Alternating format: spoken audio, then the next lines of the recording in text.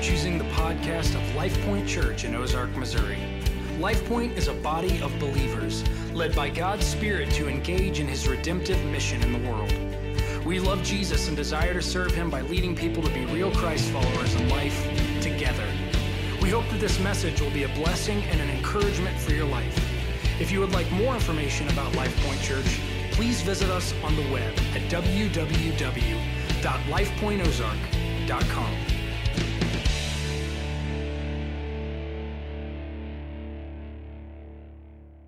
So we're in this series called Shaped for Glory Through Mission. And we talked about 4 foundations. Now we've moved to 5 resolutions. We hit the second resolution and we pretty much just stopped, Hopefully we didn't ground to a halt. Hopefully that's not what's happened. But when I got to this Shape My Life, the second of the 5 resolutions, I just, throughout my time in preparing these sermons, just felt like the Lord was telling me, you need to spend some time here. This is so appropriate for the stage of life that our church is in. I know everyone is not at the same stage, but hear me, the mass corpus of our congregation is so young, and it's such a time that people do not need to be left feeling they are on their own. But parents need to seek out help and encouragement from the church to do what God's called them to do. And so I wanted to take some time on this second resolution. And here's kind of the whole big idea of this, supposedly this sermon, which has now become 3. Let me share it with you. It says that God shapes a life by the gospel of Jesus Christ to live in obedience to His word, in character, in conduct, and in conversation. And so for 3 weeks, we've been talking about what this big idea meant. And what we've done here is we've given a resolution to each one of these to say, look, we know that what God has done in salvation and in sanctification, it's His work.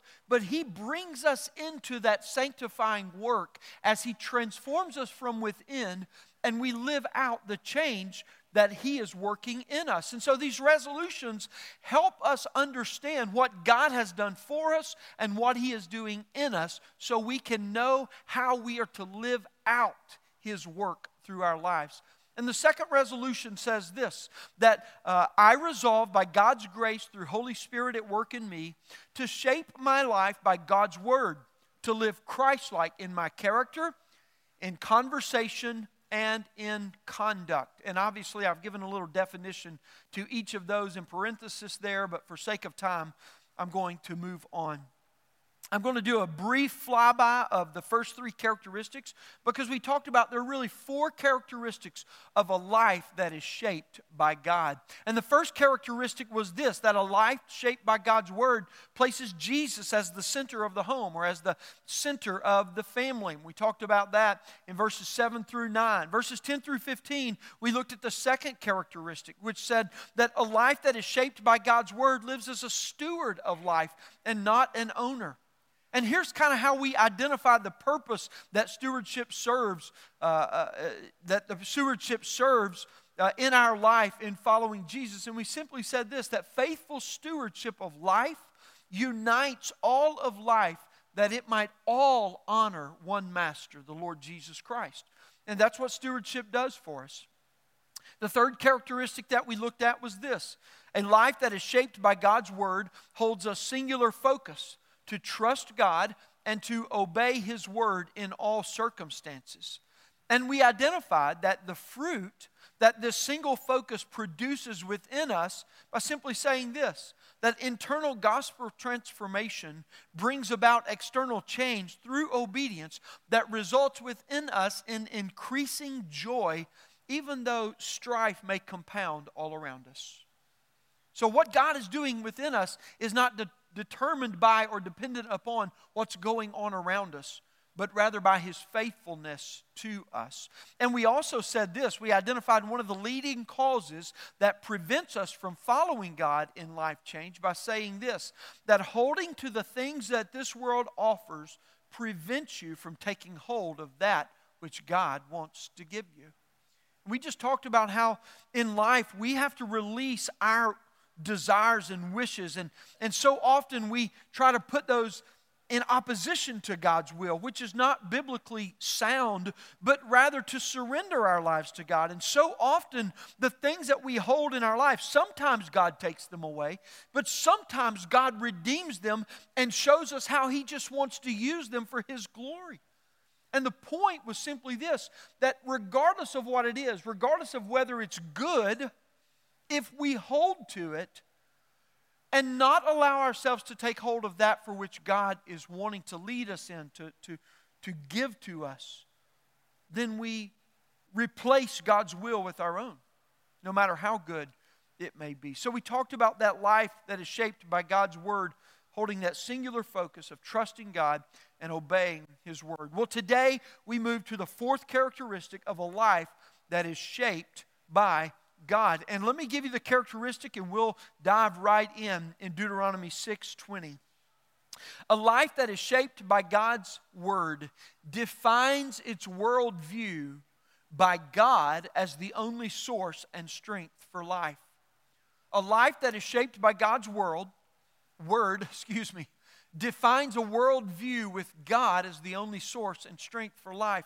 Now, I presume that most of you are familiar with the word worldview, but if you're not, let me just give a couple of sentences of explanation. What I intend to mean by worldview is simply the way that you look at, the way you perceive, the way you understand, and the way you interpret. In other words, give meaning for your life because of what you've perceived. Everything in this world, from your own identity to the identity of countless numbers of people who have been and are and will be, and to those who are around you, to the events that occur, to the relationships that you, everything about life is included in your worldview. And what I'm saying is this, that God's Word defines our worldview. There is nothing that we know of life that we do not allow God's Word to define for us. And so that's where we find ourselves. Let's go to verse 20 of Deuteronomy 6. I'm going to read verses 20 to 25 for us, and then I'll continue on with the sermon. Verse 20. When your son asks you in time to come, what is the meaning of the testimonies and the statutes and the rules that the Lord our God has commanded you? Then you shall say to your son, we were Pharaoh's slaves in Egypt, and the Lord brought us out of Egypt with a mighty hand. And the Lord showed signs and wonders, great and grievous, against Egypt and against Pharaoh and all his household before our eyes. And He brought us out from there, that He might bring us in and give us the land that He swore to give to our fathers. And the Lord commanded us to do all these statutes, to fear the Lord our God, for our good always, that He might preserve us alive as we are this day. And it will be righteousness for us if we are careful to do all this commandment before the Lord our God as He has commanded us. If you went back into verses 6 through 9, you would realize that what Moses is doing here is he is returning to further explain how the people were to teach and to train, or how they were to lead their families and ultimately to lead their lives. Everything in life is perceived, is viewed, and interpreted through this one lens. And here's the lens. It is God's saving and redeeming work that provides the narrative that defines all of life. God's saving and redeeming work provides the narrative, the grand story through which all things are understood in life. You see, Moses is not telling us to create moments to tell the same story over and over again. Now, I'm not saying we should never do that, because the first sermon that I preached on Shape My Life, I simply said this, that repetition breeds remembrance. The more we hear it, the more likely we are to remember it. And one of the best ways to teach our children is just to say the same things over and over and over again. And when our kids say, Mom, Dad, would you stop saying that? And you say, yes, I will, when you start doing it consistently and regularly, and don't mess up doing it, right? I mean, let's just say, in other words, I'm going to keep saying it however long I need to. And when you see me with your eyes closed, you're going to hear it, right? But what Moses is talking about here, he's not saying this, create a moment so you can tell the same story over and over and over again. And while we acknowledge the value of repetition to help foster our remembrance, really Moses is saying something counter to that now, or in addition to that, because if that's all we ever do, all we will ever produce is good little religious beings. And that's one of the greatest ills of our day. We've created good little religious people. We go to a place and we tell the same story over and over and over again. And when we walk away from that place, the story makes no difference in our life. So what is Moses saying? He's saying this, that every moment of life has the same story applied within it. So while this is a starting point, you crack it open so that it can spread into the whole of life. And all of a sudden, the saving work of God becomes the defining narrative for all of life. That's what he's telling them. You should live in such a way so that the gospel of Jesus Christ defines everything that you experience, that you understand, and that you perceive in this life. That's the story of salvation, the Exodus event in the Old Testament. It's God's redeeming work in the hearts and the lives of the children of Israel, as the gospel is for us today. We must tell our children of our personal faith in God so they see how much and how real it's getting worked out within us. You see, God's word through the gospel shapes our understanding of life as it is applied within every moment of life. And I do believe that this is what he was getting at in the first verses, and he's bringing it back to drive it home here. It's got to be a part of that rhythm of life. You shouldn't have to only run to one place to tell this story, but in every place you find yourself, in every relationship in which you find yourself, in every practice in which you find yourself, the gospel should be the defining narrative for what you're doing, how you're doing, why you're doing, and the glory from which will come what is taking place in your life. It is the all-consuming story of our lives, the gospel of Jesus Christ. You see, kids should see modeled in dad and in mom a faith that leads them to ask more questions, for more explanation, because kids are naturally curious, are they not? Obviously, some of them are more verbal in their curiosity, and some of them are more experiential, like you just walk into the garage and they got the power saw running, you're like, oh, don't do that, And then some are quieter in that, but they're seeking it out, figuring it out, trying to understand as they explore it, right? So whatever the means may be, we should model in our lives what we want our children to most desire greater explanation of, because kids take interest in what parents love. Children take interest naturally. Let me try that again. Kids take interest naturally in what parents love. You see, children learn to love Jesus by watching dad and mom love Jesus. And this whole idea of what do you teach or what's taught and what's caught, I would say this, that godliness must be taught, but it will be more remembered and comfortable, familiar when it is caught. When it is caught. Consider what Moses tells them to teach and train their children. Beginning in verse 21 through about 24, he says this, parents, teach your children about the reality of sin and how only God saves from sin. You tell them we were slaves in Egypt. You tell them that there was an evil slave driver master that not only demanded that we perform for him, but he took away every resource that we had and able to perform for him and still raised the demand upon us. In other words, sin is a crushing, cruel master, and it takes away everything that might be a natural resource for you just so it can crush you in deeper sin. But God is a mighty Savior. And where sin had enslaved us, God found us. And He came in with unbridled power, and He saved us. He saved us. As a matter of fact, He trash-talked to Pharaoh a little bit in the midst of it. Why? Because He was demonstrating His power. And He tells this, He says, tell them of the great and the mighty power of God to defeat, I did that in the first service too, to defeat sin for us, but also in us.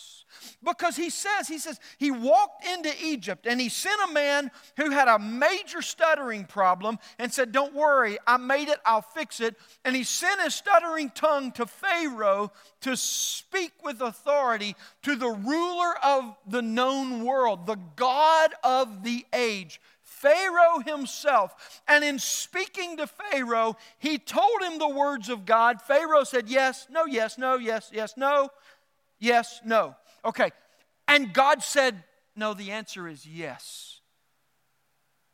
10 times it tells us Pharaoh said no to God. And Moses said, wrong answer. And the plagues demonstrated the power of God in the saving of His people. Tell your children about that. You ever told your children these stories? Look, you don't have to look outside the Bible for the best stories of life. I'm telling you, they're here. Crickets came through and ate everything. And then the water turned to blood. You know, if you've got a little boy with a vivid imagination, set him free in the Word of God. And watch him. Watch him run and grow. Captivate your children's heart with a God who is so majestically glorious that they cannot contain it, but they will not cease to drink from the fountain. And let their imaginations run wild with His glory. Why? Because Moses says, tell them how mighty and powerful God is. Tell them how God leads us and how He guides us. And for you and I today, we understand that the Spirit of God is living within us. Parents, do your children know how the Spirit of God leads you through the Word of God on a daily basis? Do you talk about these things openly? Honestly, your children are going to be brought up to believe that something's wrong with them internally because God's speaking to them, but they have no way to define what's happening because they don't know what it means for the Spirit of God to speak to them if mom and dad aren't telling them that God lives within us by His Spirit and He talks to us. He talks to us. And yes, it's through His Word. But His Spirit is illuminating, is bringing the Word to light so that we can understand it within us. Here's something to tell them. Tell your children that God is good. Tell your children that God is only good. Tell your children that God is always good. Or they will be tempted to believe what has so often tripped us up, that God's not always good. You ever been tempted to believe that? That not only God is good, there are other things in this life that are good. And they are equally good with God. And so we should hold them with equal priority or equal value with God. Okay, God's good, but so are these things. So I just need to make a choice of which good I want. Tell them that God is always good, or they'll think when times get hard in life and strife compounds all around that God must not be good, so it must be something that I did to deserve God's bad. No. Tell them that God is good, that He's only good, and that He's always good. Why? Because this is the God that the Bible reveals to us. Tell them that God saves so that we might walk in obedience with Him, that we might know fellowship. He didn't just get us out to try and figure it out on our own, but He brought us in to feast at His table, to live as children of the King with the Father. So talk to them about what it means to enjoy fellowship with God and to commune with God and to talk to God and know that He hears us and to listen because He speaks.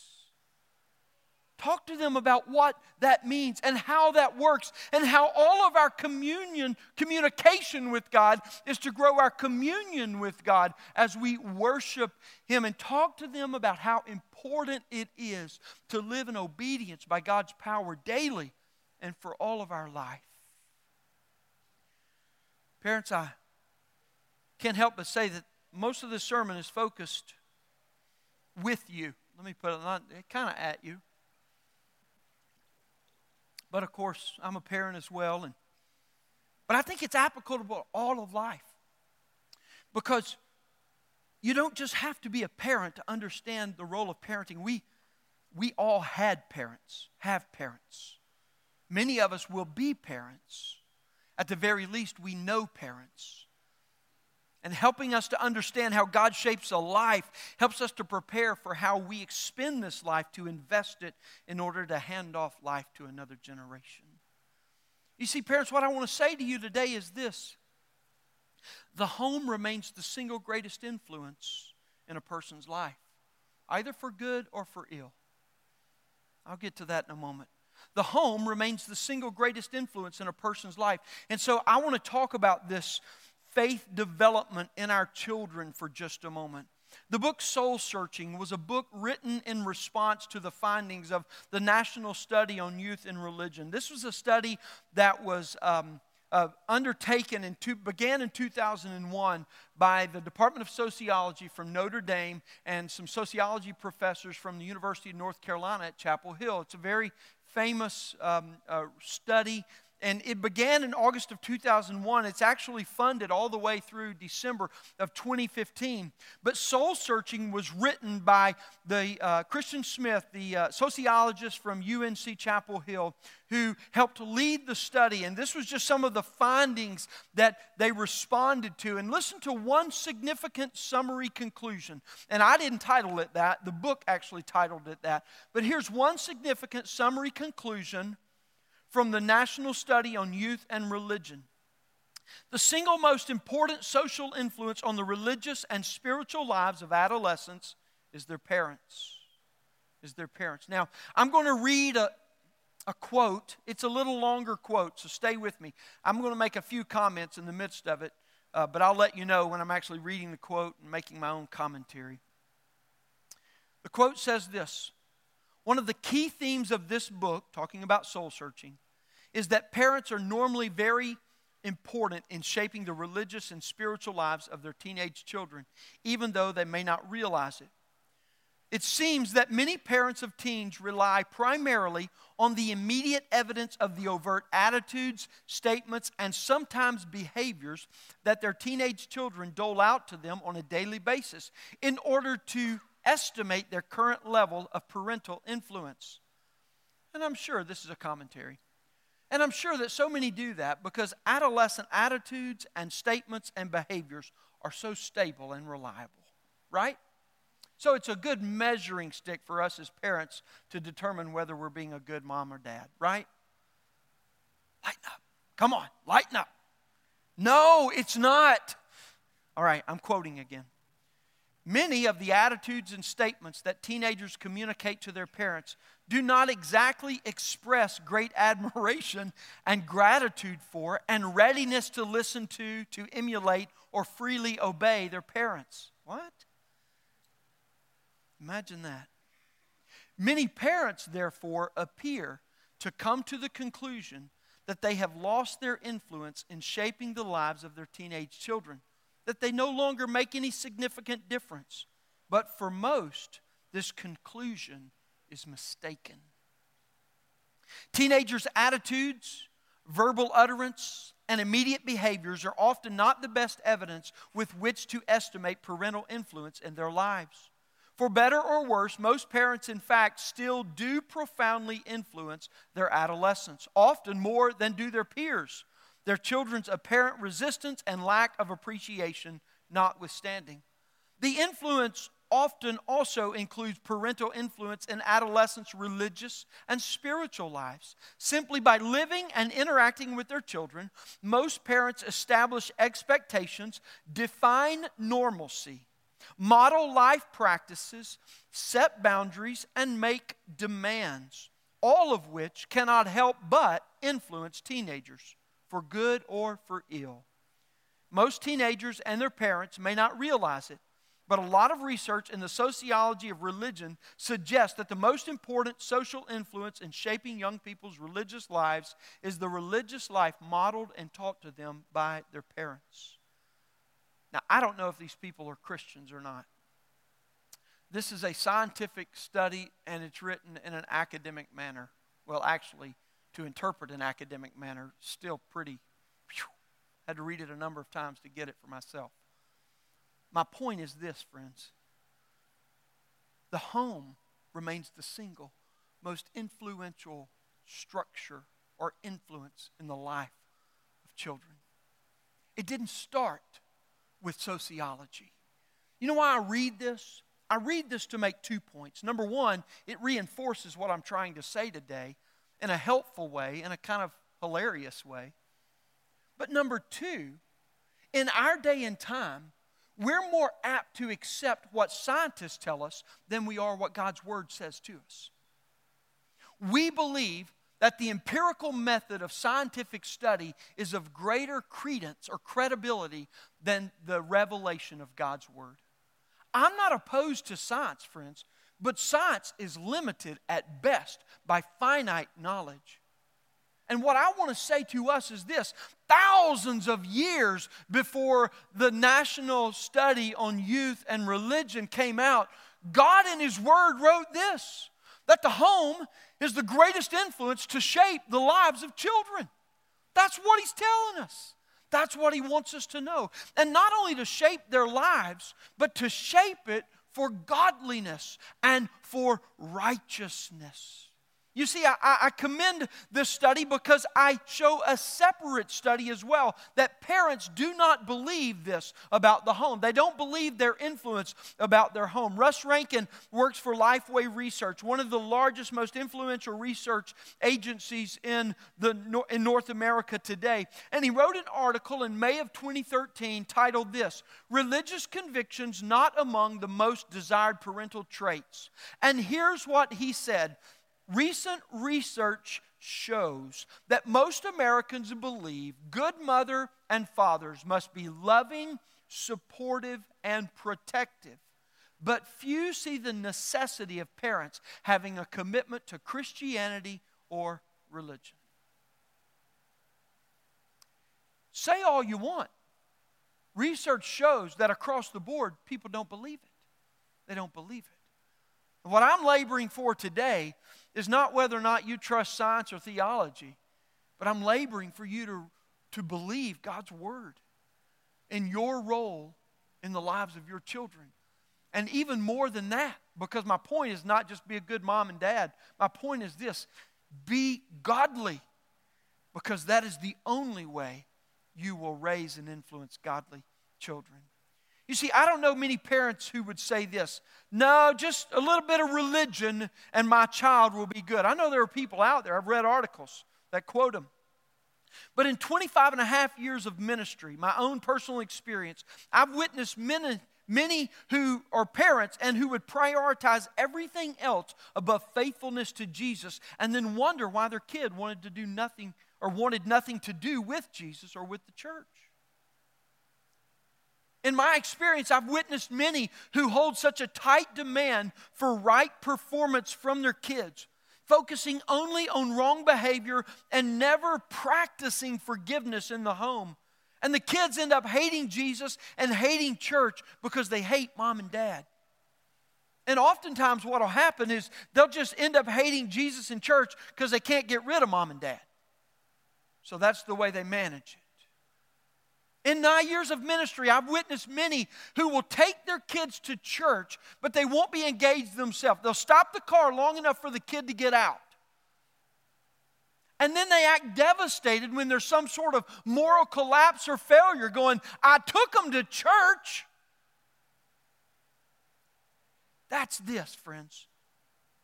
That's creating a place to tell the same story over and over again, and hoping somehow it takes root when nothing else about all of life has anything to do with the grand narrative of the gospel of Jesus Christ. Now then, I've also witnessed this many times in my experience. Parents who lead their family to follow Jesus, who engage faithfully in the church and watch their kids and lead their kids to love and to follow Jesus, as imperfect as they continually are.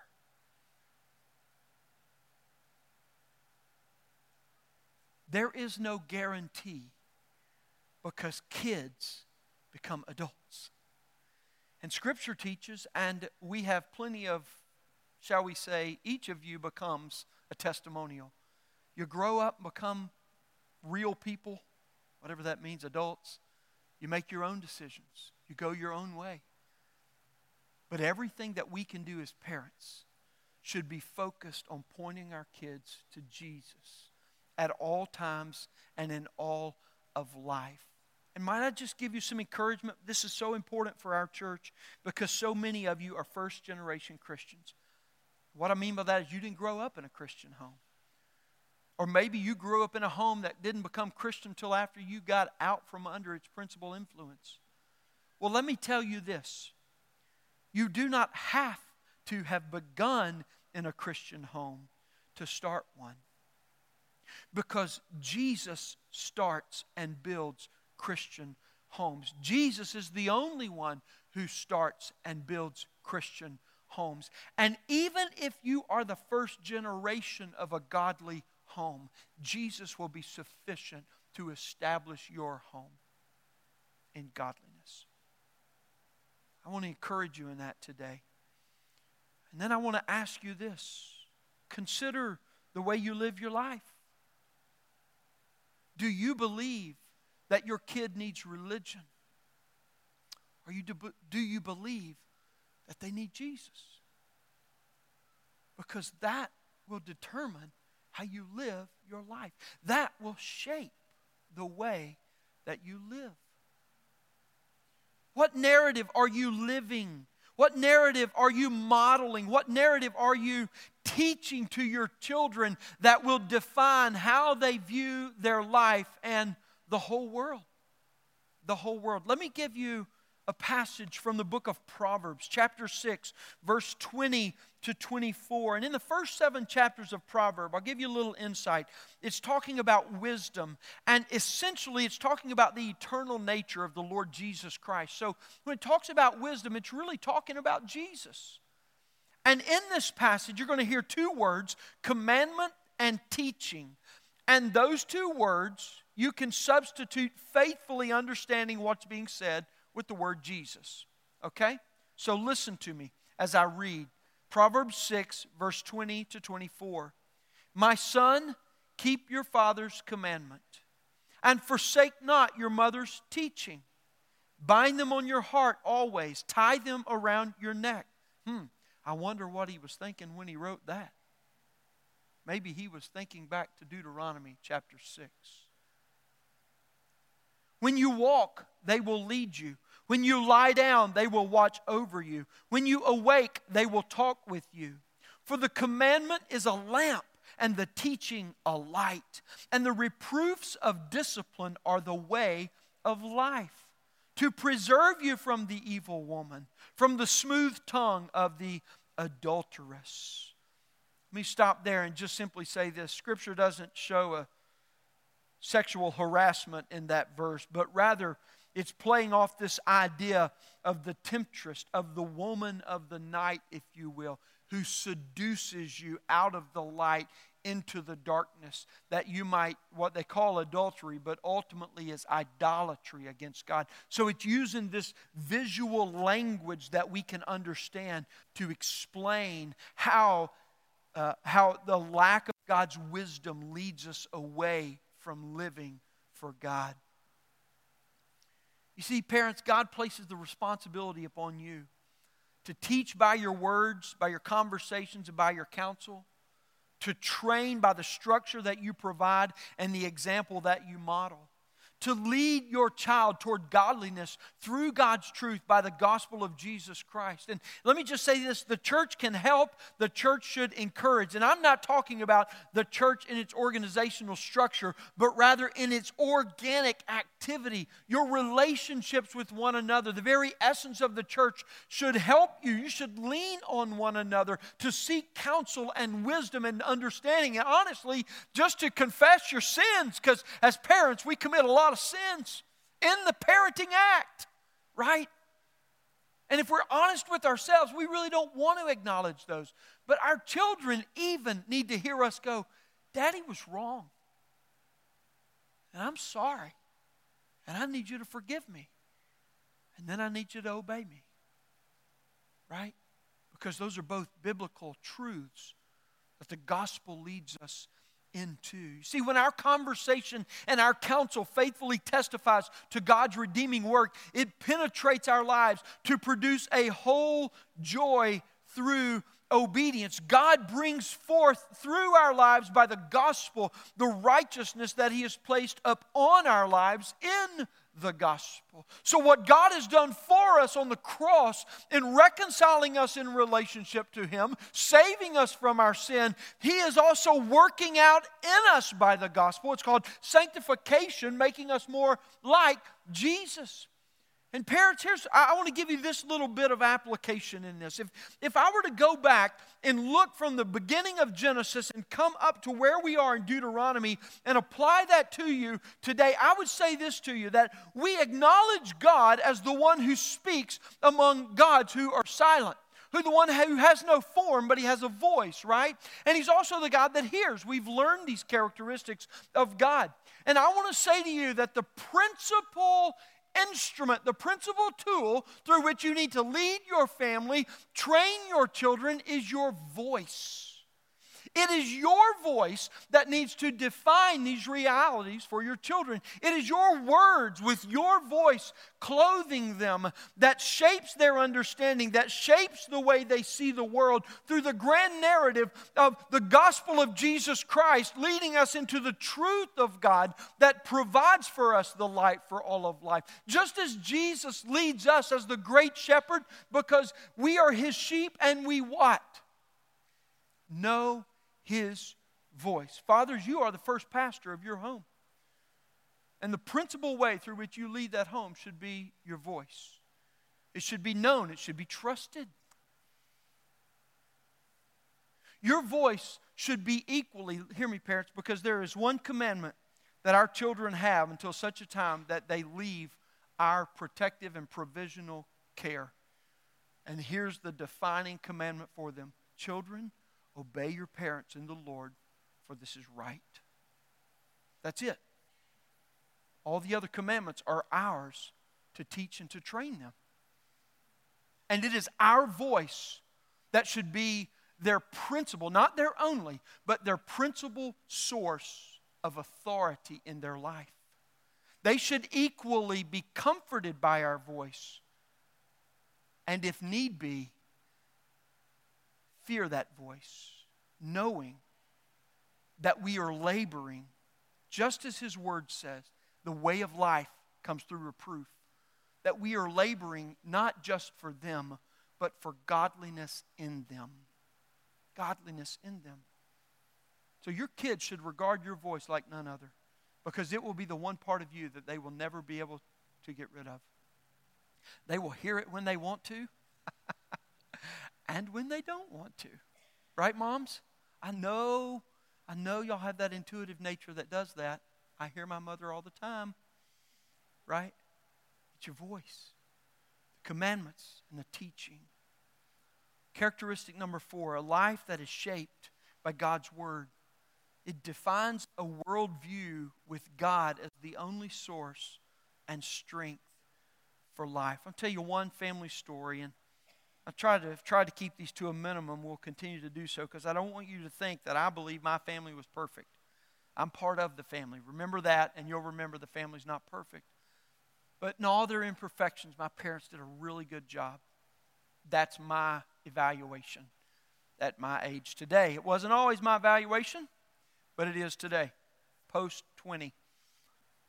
I remember one time our parents called us together in the room. I have a brother and a sister, so there were 5 of us in the room. And they had been given a gift of money. And they sat us down, and to this day I don't really remember or know. I don't know that I ever knew why they brought us into the room to even ask this question instead of just using the money however they were going to use it. But they said, we've been given a gift of money, and we want to seek your counsel and input on how we use it. And the best I can remember, they said this, we've got some, I don't know if it was $100 or $10,000. I have no idea what the sum of money was, and it really doesn't matter. But here's what they said. We have some debt that we know we need to pay off. And this money would allow us to pay that debt off and have a little left, but mostly just pay the debt off. We could do something fun with it and just go on a great vacation and go, spend it all just having fun and enjoy. And family time is good, so that might be okay. Or if y'all have ideas for what you want to do with it, we're open to those ideas. Mom, Dad, you know how I love you. You know my heart is for you. I have an idea. You can give the money to me, and I will take care of it for the family. My brother and sister voted that idea down immediately, and we entertained the other 2 options. I think what they did with the money was what we decided. I know this is what they did with the money, but I think what we decided would probably be best after some counsel from God's Word and some prayer and talking about stewardship of life. They said, we're going to pay this debt off, and we will pray that we'll be able to save up enough money to take a family vacation and to be able to do some things like that are fun, and we'll have fun at home and things like that. But we believe this is what God is leading us to do in this situation. I tell that story not because we paid off debt or didn't go on vacation or anything like that. I just tell that story to remind this. Those kinds of remembrances for me are just things that come back to me at the craziest of times, like when I'm preparing sermons and when I'm thinking about how my parents shaped my life through a godly home. And the influence that I cannot get away from, not to think more highly of them, but to think more on Jesus Christ. And parents, that's why God has put you in the home. You see, the focus of these verses is this, that we lead ourselves and our children, those we're responsible for, to remember God, to remember God, to remember the gospel. And what is the gospel? Let me give you 2 verses as I conclude today. The first one is 1 Peter 3:18. 1 Peter 3:18, for Christ also suffered once for sins, the righteous for the unrighteous. You hear that? That he might bring us to God, being put to death in the flesh, but made alive in the Spirit. You see, the gospel is that Christ suffered once for all, not that salvation is a one and done deal, so God will leave us alone. And salvation produces a transformation that impacts every part of our life. A person is changed instantly in their standing before God eternally. But in this life, not everything is instantly changed in the physical realm. But it tells us that Christ was put to death in the flesh, but he was made alive by the Spirit. And what I want to say to you is this is the essence of the Christian life. That though everything doesn't change in the physical realm for us, we have had a massive transformation as our spirit has been made alive unto God. Listen to this, Ephesians 2:5. But God, being rich in mercy, because of the great love with which he has loved us, even when we were dead in our trespasses, made us alive together with Christ. By grace you have been saved. You see, by faith in Christ's death, the Spirit gives us life to put to death the sinful deeds of the flesh, that we might live in accordance with the Spirit who is living within us. And as we live in accordance with the Spirit, the gospel, this hope that Christ suffered once for all, in the flesh that He might make us alive in the Spirit. As the Spirit lives within us, the remembrance and hope in Jesus to walk in obedience to His truth by the power of the Holy Spirit through the gospel begins to shape us. You see, the Christian life is an exercise of faith. It's not an acknowledgement or recognition of your moral capability or what you can presently accomplish. And if following Jesus doesn't daily lead you to think, to believe, to act, to conduct, to speak, or to hold an attitude that you find hard or difficult or sometimes even counter to what comes natural to you, then you're not following Jesus. So many people walk away from Jesus because it's just not easy, so they must not be good at it. You're horrible at it, I can promise you that. But Christ is faithful. And what He's doing when His Word counters your belief, your thinking, your acting, or whatever in conduct, conversation, or character, when it confronts you, He's laboring because the Spirit is alive within you. And He's coming to life, and He's putting to deed in the flesh the things that are of your sinful nature, that the Spirit might gain more ground in you and command your life in such a way that you would walk in righteousness and in godliness. The spiritual life is a war. It's not a vacation. And it is a battle that is being waged through the spirit that is alive, but through the flesh that is threatening. And here's what I would say. Jesus killed the flesh, so you can too. And He gave you the Spirit by which to do it. Will you? Will you? So where does that leave us today? It leaves us before the throne. It leaves us in a place where we are ultimately and only fully dependent upon what Christ has done. You go, Pastor, how does this relate to all the parenting talk we just gave? Because Moses' whole point, the whole point of the Bible is this. If Christ is not alive in you, you cannot light a flame in your kids. Is Christ alive in you? I'm going to ask the worship team to return. And as they're returning, I want us just to take a few moments of solitude, as much solitude as you can have in a room of a couple hundred people. Well, I want you to bow your head and to close your eyes, and I'm not going to do anything funny or silly in this time. I'm just going to ask you to ask the Spirit of God to bring great discernment. Even if you're not a Christian today, it is acceptable and right for you to pray, Spirit of the living God, would you make discernment within me today of light and darkness, of truth and of error, and help me in this time.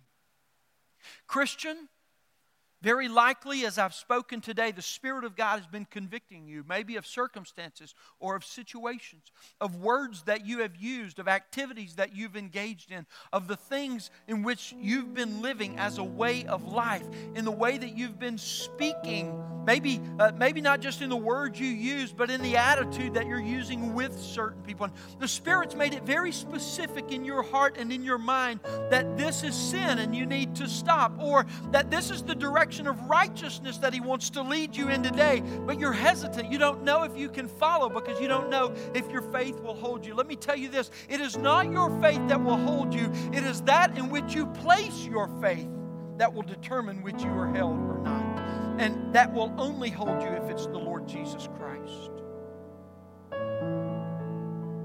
Would you respond today just to say, Lord, I lay my yes on the table, and I'll follow you, whatever that means. If you're here today and you've never come to a point in your life where you've placed your faith in Jesus to become a Christian, but you know today you need to become a Christian, the Spirit has spoken to you, and you need to place your faith in Jesus to forgive you of your sins, to cleanse you of your trespasses and your unrighteousness, and to lead you. We want to invite you to do that today. Very simple prayer. just says, God, forgive me. I trust in you. Lead me in your way. God answers that prayer every time in the same way. He saves without hesitation, with full joy and gladness. He wants to fill you today. Here's what we're going to do. As the worship team leads us, we're going to come to the Lord's table to partake of the cup, which represents His blood that was shed for us, to take of the bread, which represents His body, which was broken for us. These are the elements that remind us of Christ who suffered once for all. And as you prepare to come today, come only in faith, not in your own ability, not in the saving work of these elements, because they don't, but only by faith. Come. And in your coming, say yes to what Jesus is leading you in. If you need counsel, if you need encouragement, prayer, I'll be at the front of one of the aisles. Pastor Chris will be on this side. We would love to encourage you, celebrate with you if you become a Christian today. Respond to Jesus. Respond to Jesus. And as you're ready, you come.